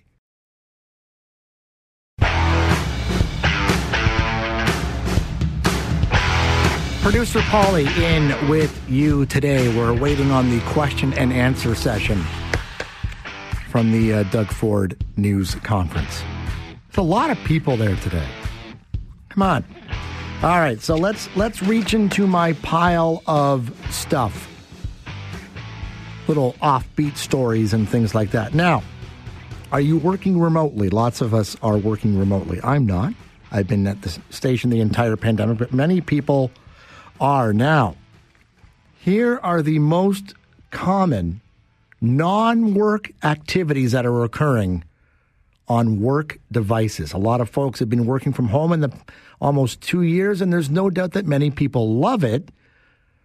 One reason folks enjoy working from their couch is that bosses have a hard time keeping an eye on them, which is why it seems plenty of people are doing more than just work during work hours, according to a new UK poll, which, of course, can easily translate here in Canada, finds that folks who work remotely are using their office computers for more than just work. The most common non-work activities going on during work hours. The top one is browsing social media. That comes in at 17%. 17% of people are browsing social media on their work devices during work hours. Instant messaging friends, that's at 15%. I guess that would be, Facebook Messenger. When I think instant messaging, I think of, ICQ, which nobody uses anymore, MSN Messenger, which I don't even think is even around anymore. But yeah, 15% of people are messaging friends on their work devices during work hours. 11% are online shopping on their work devices. Browsing online media, I guess that might mean, YouTube and things like that. That comes in at 11%. Doing kids' homework, What do you mean? You're doing your kids' homework for them? That comes in at 10%. Streaming film or TV shows during work. I suppose maybe. I mean, my wife listens to the radio during, while she's working, although I think maybe she does it on her phone. But I guess, something like that maybe you could put into the background. But anyway, yeah, streaming film and TV shows, 10% of people are doing that on their online or on their work devices. Gaming at 8%. Now, maybe does this include lunch break? Because, maybe you're on a lunch break for, an hour, and I don't know, maybe you can do some gaming. I don't know. But again, these are the top things that people are doing on their work devices during work hours. Gaming comes in at 8%. Gambling. People are gambling at work. That comes in at 5%. And keeping your kids entertained comes in at 4%. So there you go. Okay, so somebody called in a couple weeks ago and suggested that whenever I get nervous or ever I need to fill time, I always turn to food. I hadn't noticed that, but I do have a couple of different food-related items here. So, Burger King, they are reducing their amount of nuggets. Now, this is due to supply issues. Fans of Burger King chicken nuggets, buckle up. Courtesy of a supply chain issue, the number of chicken nuggets in an order is being reduced from 10 to 8, and that's not all that's going away. The Whopper has also been removed from the 2 for $6 or 2 for $5 promotion menu. As for the nuggets, the number might be going down, but the price isn't. So the number of nuggets in your Whopper meal is going down. Okay. Krispy Kreme, another food-related item. Krispy Kreme has dropped some new donuts, some new flavors. I think the closest Krispy Kreme that we have here is in Mississauga. And I will admit, my wife and I, on a couple of occasions, as the mood strikes us, we actually have taken an impromptu trip to Krispy Kreme. Let's go to Krispy Kreme, get a dozen donuts. We're not doing anything this afternoon. So there's a few new flavors. If you like Krispy Kreme donuts and Twix candy bars, that's one of them.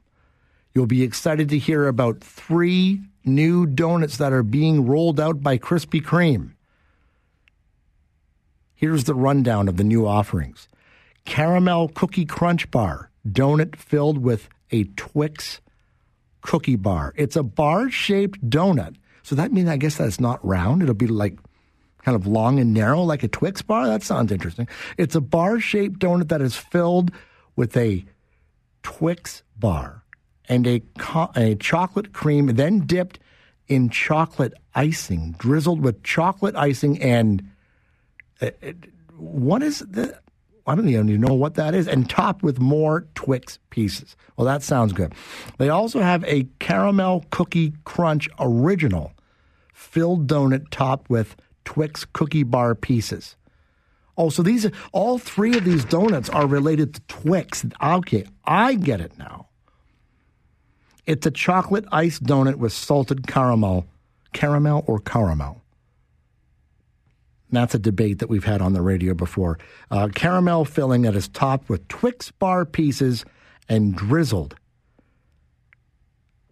All right. And then we also have a mini caramel cookie donut topped with Twix cookie bar pieces. It's a Krispy Kreme original glazed that's dipped in chocolate icing and topped off with Twix bar pieces. So there you go. We've heard a little bit about this in the news the last couple of, I don't know, maybe the last week or so, that the Wendy's is introducing a new breakfast menu. They are entering the breakfast market. The company behind the Wendy's burger chain is launching a coffee and breakfast menu at its restaurants across Canada for the first time in more than 4 decades. That is aiming to steal market share away from Tim Hortons and other fast food incumbents as commuters reform their morning routines post-pandemic. Quote, "No one has any born right to be at the top," said Abigail Pringle. She is Chief Development Officer at the Wendy's Corporation, said ahead of last week's breakfast announcement. The Dublin, Ohio-based burger chain sees Canada, already its most important market outside of the United States, as a natural place to expand. It's betting that breakfast and Canadians' caffeine addictions will accelerate that growth, allowing franchises to extract more revenue using their existing assets. Wendy's is late to the breakfast market that Tim's and McDonald's Corporation, Starbucks Corporation, and others have been fighting over for decades. The one reason that Wendy's in Canada has yet to enter the breakfast market is because, as you may remember, for many, many, many years in Canada, Wendy's and Tim Hortons were owned by the same parent company. So they didn't want to, I guess, kind of cannibalize their own sales. The questions are here. Let's go to the question and answer period from the Doug Ford news conference happening right now. Excuse me. Hi, Premier Matthew Bingley, Global News. My question is on the Ottawa protests. When you were issuing the provincial state of emergency, you warned that everything was on the table, that vehicles could be seized and forfeited. That mic is getting louder. Now we're hearing that those vehicles are being returned. And I'm wondering on not only the deterrence factor for future protests, but as well as the message it sends to the people of Ottawa. Do you feel that this response is that strong, it follows through on that strong threat that you first promised? Well, first of all, I want to thank all the police agencies across the country that helped out there. They showed absolutely great leadership, and absolutely. And you know, that's the first time that's ever happened, but I can assure you that we'll make sure it doesn't happen again, no matter if it's in Ottawa or holding up our trade corridors on the bridge that cost us $700 million every single day. We live in Canada. We just can't tolerate people holding 1 million people hostage. My follow-up is for a colleague. Sure. It has to deal with the deregulation of traditional Chinese medicine. I'm wondering first why your government has decided that this needs to be a priority, and also what concerns you have about any just opening this up to anyone to place a needle in perhaps someone's body in an Ontario body. Before I pass it over to the Minister of Health, we inherited a broken system, and it really prevented anyone speaking Mandarin or Cantonese from really writing the exam in that. So we're trying to fix the problems that we inherited. I have a strong relationship with our Chinese community. I think the world of them, and we're out there just trying to fix the problem that, again, we heard from the community broadly right across Ontario. But I'll pass this over to our Minister of Health.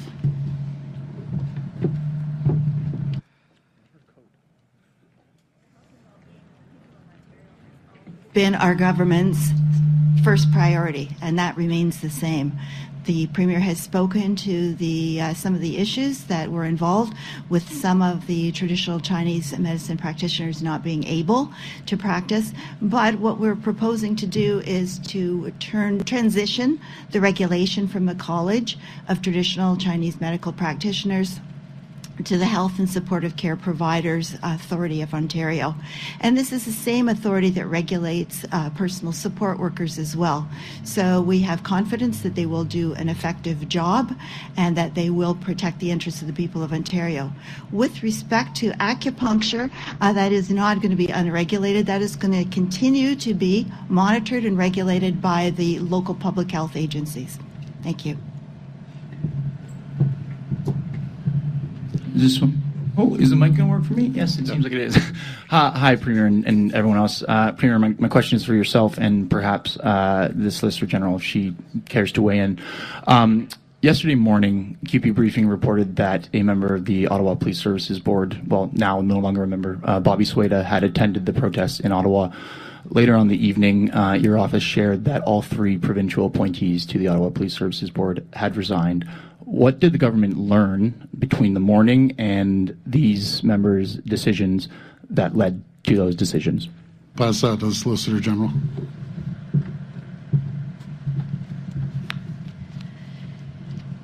Now, the illegal occupation in Ottawa was unprecedented in Ontario's history.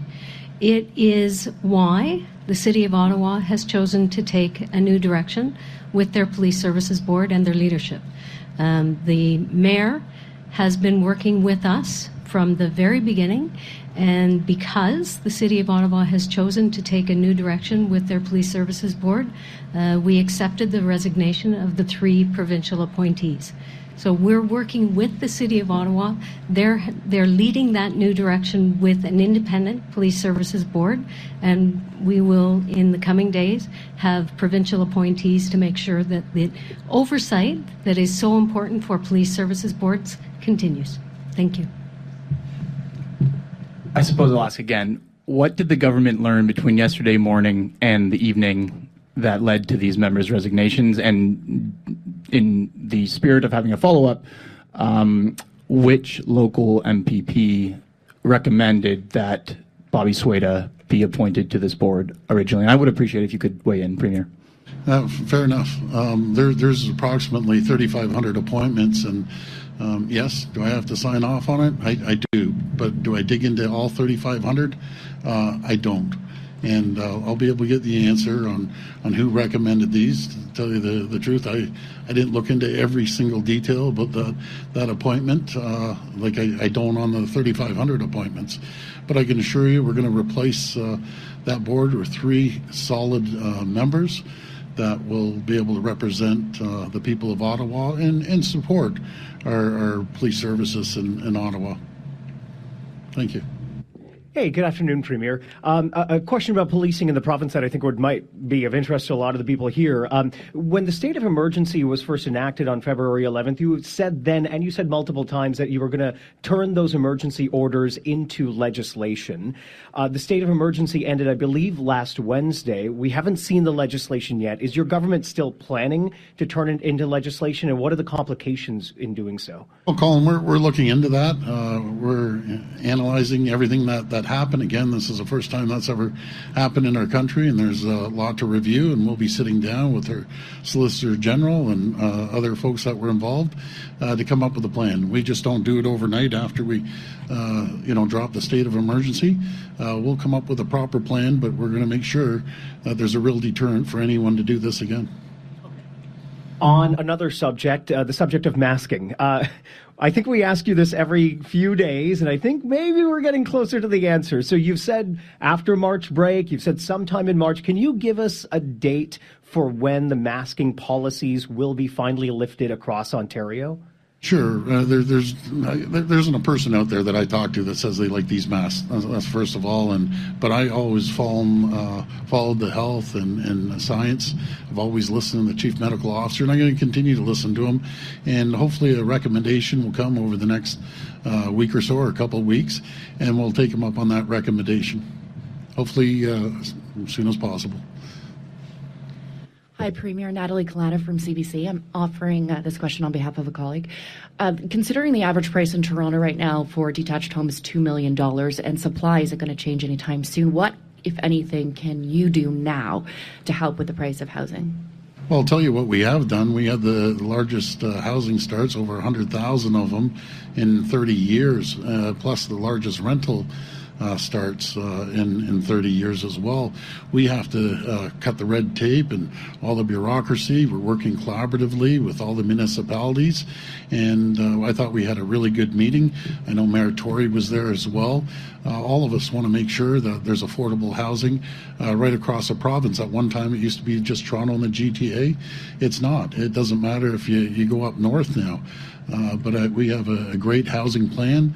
We had a great meeting with the mayors and the chairs across the region, and we're going to make sure that when applications go in, that they get approved as quickly as possible. They're going to make sure they, cross their T's, dot their I's. That's what we need to do. And there's a lot of tools that the province can always help the municipalities out as well, and we'll give them every tool possible to make us a lot quicker when it comes to getting housing starts. The part of the question and answer session from a news conference happening right now with Doug Ford and a few other people in Toronto. I just thought you'd like to hear that. The question and answers are always, not always, but a lot of the time more interesting than the announcement. So, and of course, given the crazy times, it's always interesting to hear what he might be asked about. Coming up after the 2:30 news with Brittany Ramsey, we will be joined by Lee Cooney. She has co-founded a unique movie theater in Stratford. This is Kitchener Today on City News 570.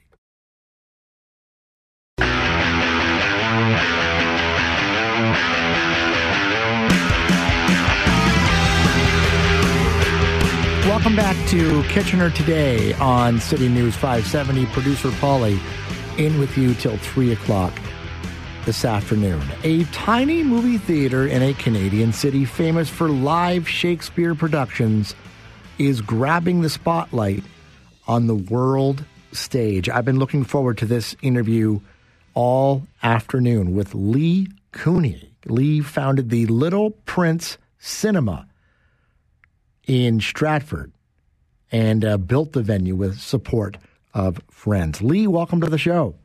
Hi there. Thanks for having me. Now, where did you come up with? Well, you know what? Tell me about your theater first of all. Why is it unique? Aside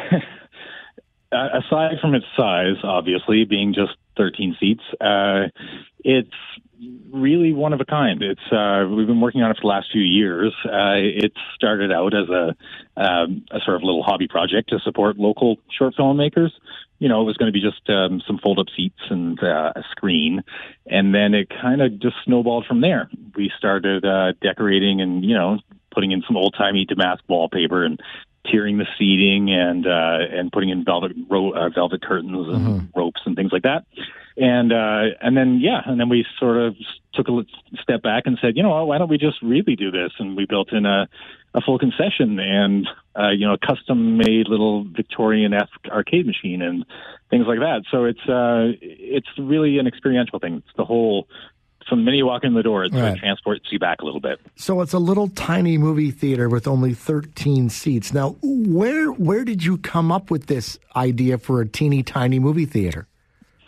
Yeah, it's again, it kind of happened organically. We used to, I owned a retail store that dealt with handmade goods for several years in the same space called Meet Your Maker. And this tiny room at the back of the store, we used to host little art shows in there.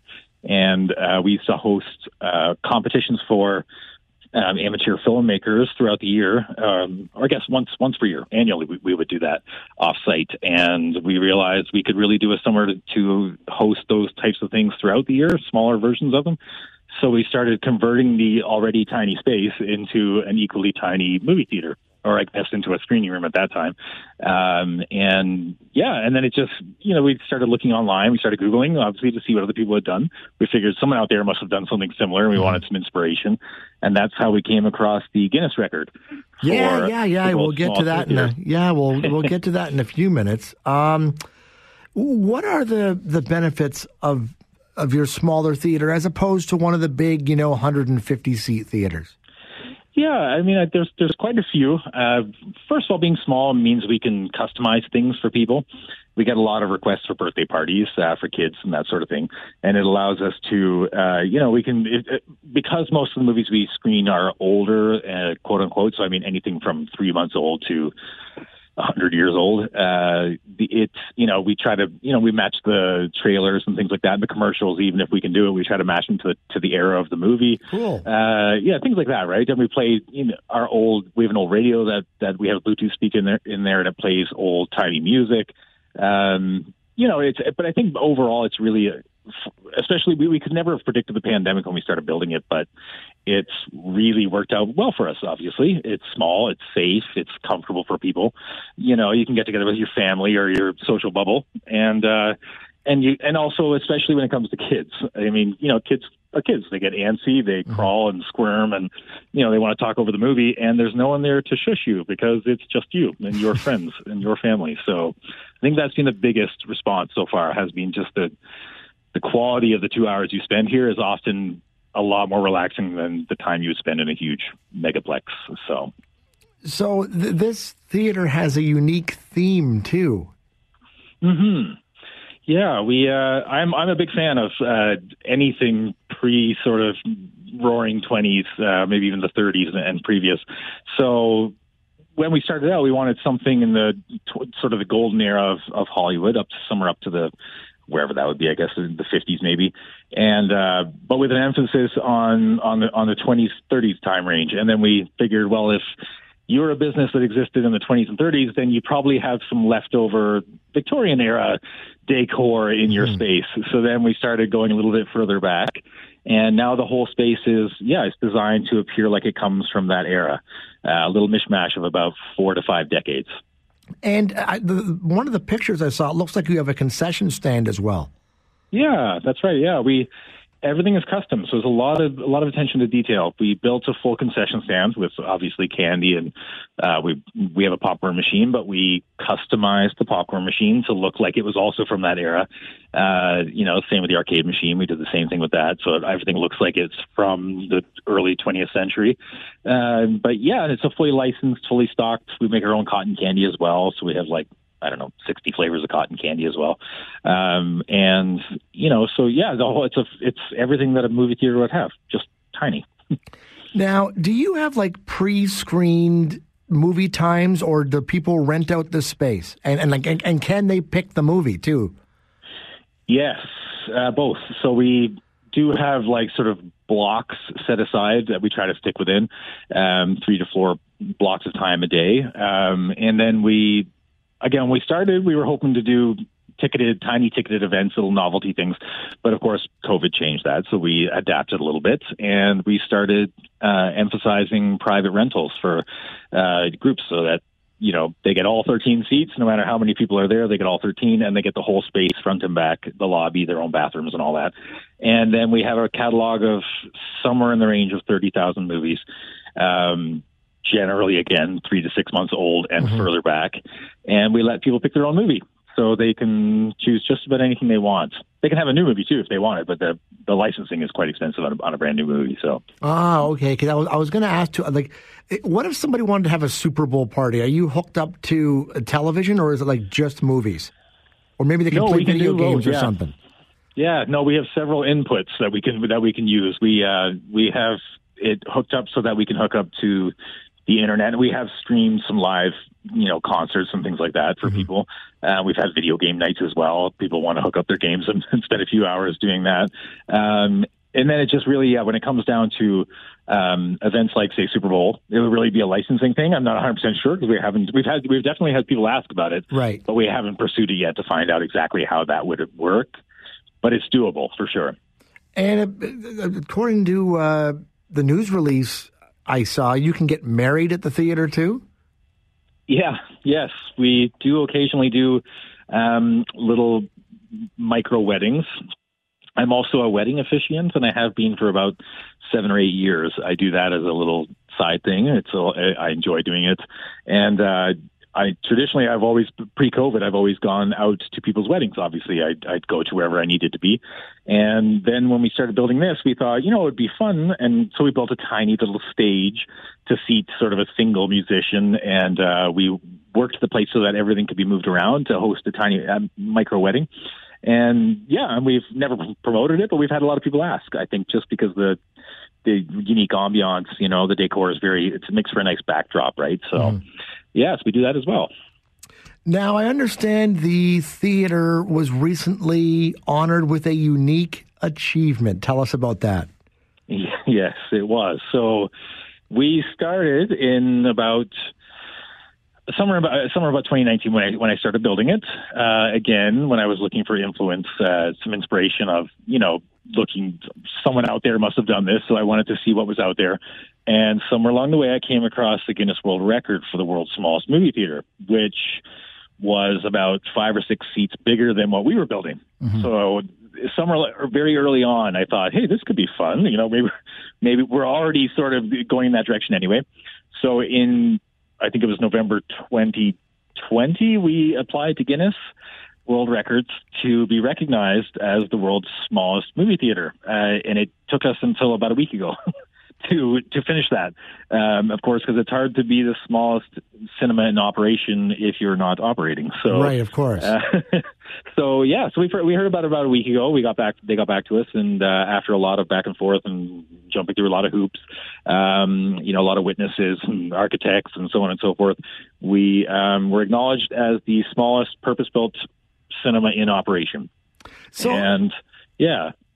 So what is involved in setting a world record? Take me through this. So you had to apply, but then what happens then? Do people from, the Guinness Book of World Records, people have to come to the theater and check it out and confirm it? How does that work? Yeah, theoretically, that's exactly how it would work, actually. But, of course, Guinness is a UK-based organization, so it's hard for them to get over here to do some measurements. So they put on us to find our own witnesses, and they had to, of course, be respectable members of the community that could be trusted. So we had the mayor, and we had some police officers and city councilors, and those, for the most part, functioned as our witnesses. And then where we got stuck was Guinness wanted, and again, I'm paraphrasing here, but they wanted someone along the lines of a historian with a specialization in the history of bricks and mortar movie theaters in North America or something. Mm-hmm. And it was really specific. So we couldn't find that person. So we settled on a local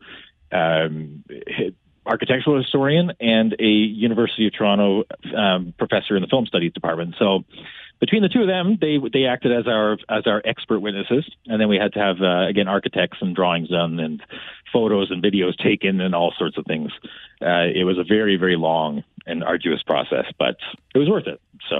So you'll be listed in the next Guinness book that comes out as the world's smallest movie theater. Do you know when that book is coming out? I don't. I've actually mean to look into this myself because I know they don't do it every year. I assume it's every 2 or 3 years, maybe. Mm-hmm. But even then, honestly, so as of right now, we're automatically listed in the Guinness database, and we're on the website and things like that. So it's easy to find. But as for the book, it's really a bit of a gamble, I guess. They have something like there's 40,000 records, I think, worldwide that Guinness has, and of course, they don't all fit in the book. So they have already warned us that there's a chance you might not make it in there. Right. But we're pretty tenacious, so I don't give up easily. So I intend on sort of hounding them for the next year or whatever it takes to really push to get it into the book, because it's a very visual thing too, right? So it would work really well, I think. So we feel positive about it. But worst case scenario, we will always be the smallest until someone else beats us. So it's called the Little Prince Cine Lounge. Where did you come up with the name? Yeah, well, it was influenced by two things, I guess. One was the Little Prince book, of which I'm a big fan, but originally it came from the Princess Cinema in Waterloo. I'm a big fan of them. Yeah, so I grew up, all throughout my teenage years and in my 20s, I still am a regular, actually, with, COVID being the exception, obviously. But, so I've been going there for years, and I love it, and I think it's such a huge part of the culture, and I wish Stratford was big enough to host something like a Princess. And so when we named this place, we thought it's a little like the Princess, but small. And then we thought of the book, The Little Prince, and we thought, hey, this could really work. And that's where that came from. And the Cine Lounge sort of came from the fact that it's just basically some complications with the building department. Like, apparently you can't go around building tiny movie theaters anywhere you want. So It took us several months to figure that one out. And it turned out to be easier for us to pursue a cafe format. And we're actually glad we did. As it turns out, we were able to get a liquor license and serve snacks and food and things like that. So that's where that portion of it came from. So where can people find out more? Yeah, we obviously we have a social media page, which is at The Little Prince for all of them, Instagram, Facebook, etc. And our website is probably the best place, thelittleprincecinema.com. And because that's where we book, that's where we take all our bookings. We have a catalog on there, which is pretty limited at this point, where I have to do them all manually. So it's about 700 entries in there, I think, at this point. And then all the information is on there, so that way people can look at the calendar on there. They can schedule their date, they can pick their movie, and they can do everything. They can prepay for food as well if they want. That's probably the best place. So what has response been like so far since you opened, I guess, in 2020? COVID obviously has put a damper on some aspect, but there's been some points when we've been able to be open. Like are people really like the idea? Oh, absolutely, yeah. In fact, far more than I ever imagined. I would say that honestly, COVID is probably been the best thing that ever happened to us.